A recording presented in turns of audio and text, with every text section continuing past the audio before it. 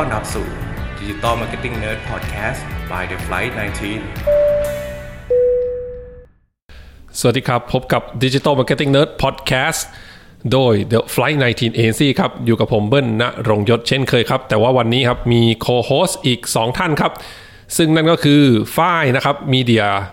Manager ของเรานะครับแล้วก็น้องแพรนะครับSenior Media Planner ของเรานะครับสวัสดีครับสวัสดีค่ะค่ะสวัสดีค่ะนะครับหัวข้อในวันนี้ก็คือการวัดผล Facebook Marketing ด้วย Customer Experience เป็นไงชื่อหัวข้อนี้ดูยากเลยจริงๆไม่ยากค่ะโอเคครับเริ่มอธิบายกันก่อนเลยครับเราต้องมาทราบก่อนไหมว่า Customer Experience ในที่นี้หมายถึงเรื่องอะไรบ้างค่ะสำหรับ Customer Experience นะคะเดี๋ยวแพรขออธิบายเบื้องต้นกันก่อนนะคะตัว Customer Experience นะคะจากที่เราได้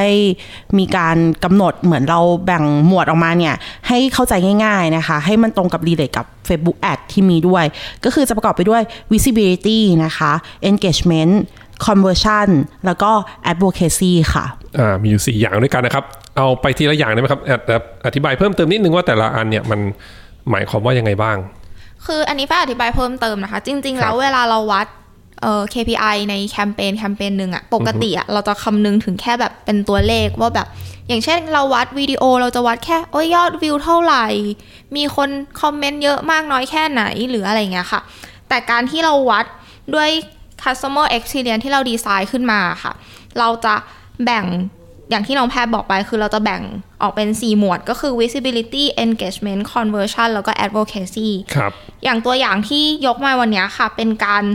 วัด performance ของคอนเทนต์บน Facebook Page ค่ะดังนั้นอ่ะเราก็เลยดีไซน์มาว่าเราจะวัด visibility ด้วย reach impression cost per reach หรือ cost per thousand impression ค่ะก็ถ้าแปลกันง่ายๆ visibility ก็คือการเห็นการมองเห็นเนาะใช่การเข้าถึงใช่ค่ะโอเคแต่เราจะเอาตัวที่เป็น cost มาใส่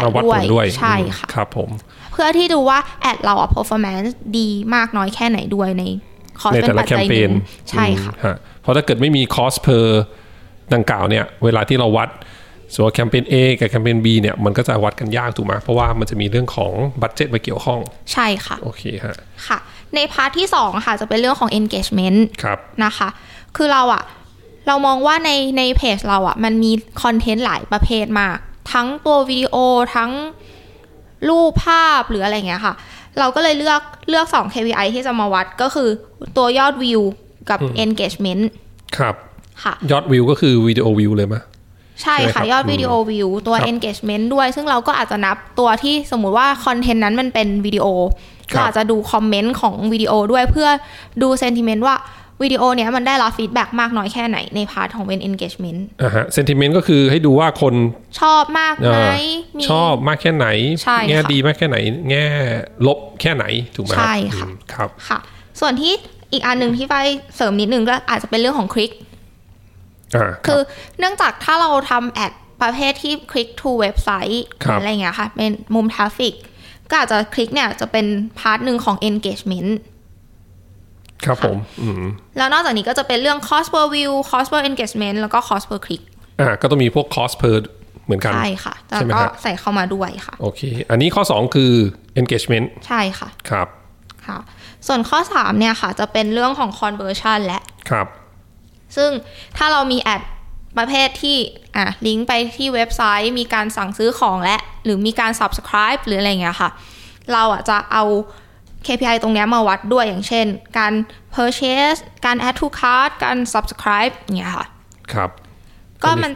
มันจะได้วัดผลได้เป็น journey ที่ต่อเนื่องกันครับค่ะนอกจากนี้ก็จะเป็นเรื่องของ cost per conversion แล้วแต่ว่า event ที่เราจะต้องเลือกไว้คืออะไรครับผมส่วนที่4จะเป็นเรื่องของ advocacy ค่ะซึ่งในคอนเทนต์เราที่เราจะวัดอะค่ะเราจะวัดเรื่องของ share rate นะคะแล้วก็จำนวนของแชร์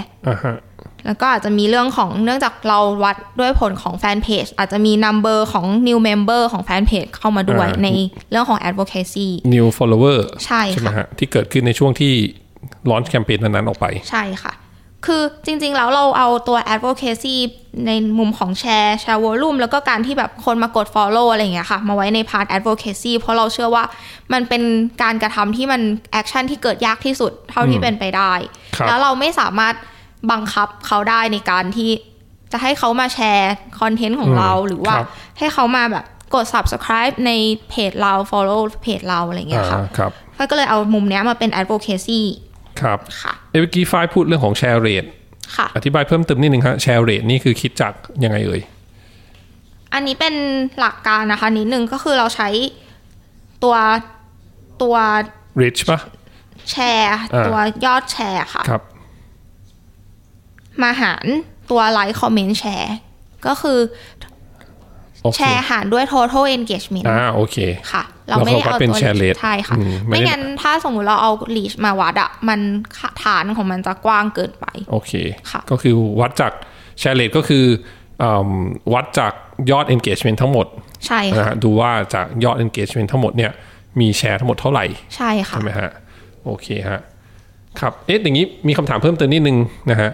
ใน4ข้อที่แจ้งมาเมื่อกี้ฮะอย่างนี้ใน1แคมเปญนะฮะมันมีโอกาสที่จะมี customer experience ครบทั้ง4ข้อนี้มั้ยหรือมันต้องขึ้นอยู่กับ objective ต่างๆที่เราตั้งไว้ด้วยก็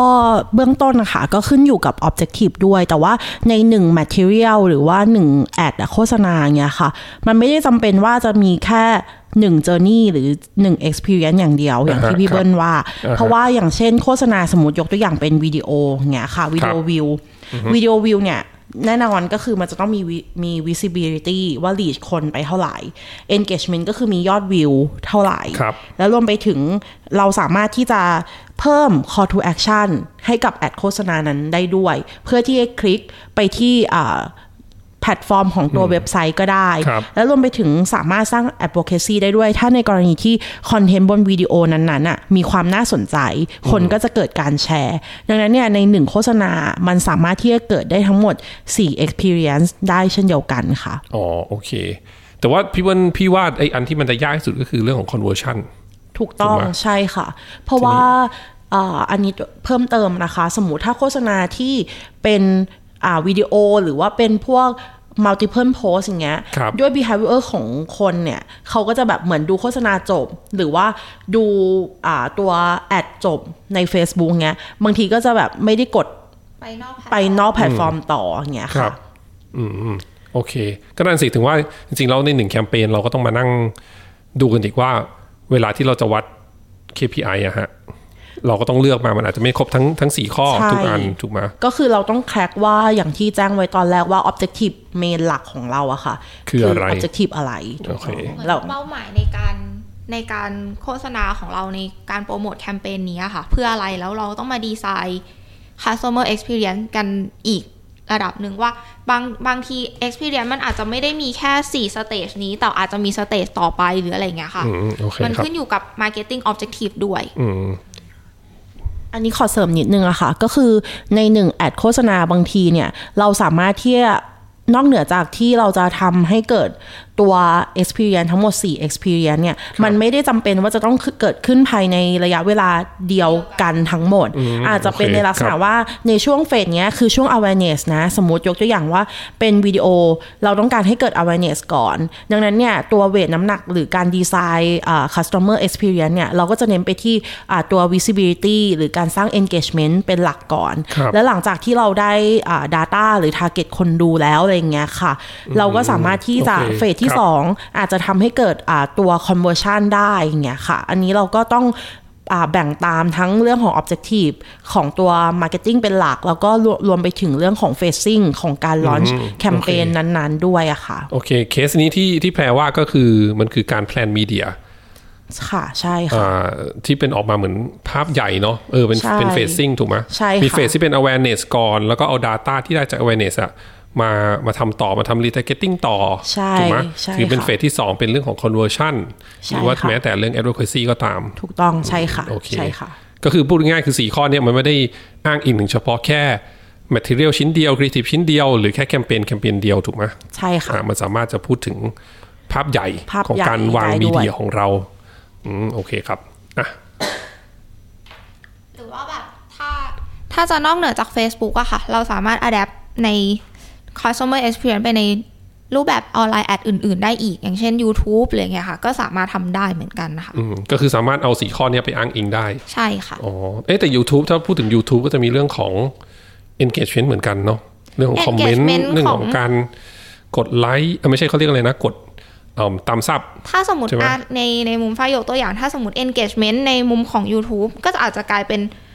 ตัวยอดวิวยังใช้ได้อยู่ค่ะครับไอตัว engagement อาจจะกลายเป็นเรื่องของการคอมเมนต์ของ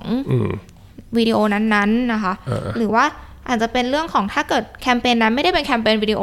อาจจะเป็นแคมเปญ GDN ยอดคลิกก็ยังใช้ได้อยู่เหมือนกันโอเคค่ะก็จริงๆ4ข้อนี้มันก็ apply ได้เกือบทุกแพลตฟอร์มบน Digital Marketing เนาะใช่ค่ะครับก็จะเสริมเพิ่มเติมอะค่ะว่า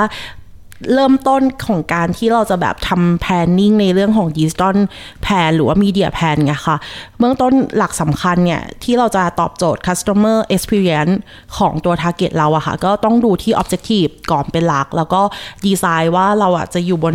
facing ตรงไหนแล้วก็ตั้งเป้าหมายโฆษณาให้ชัดเจนให้มากยิ่งขึ้นเพื่อให้แคมเปญนั้นมันจะเกิด effective มากที่สุดอะค่ะ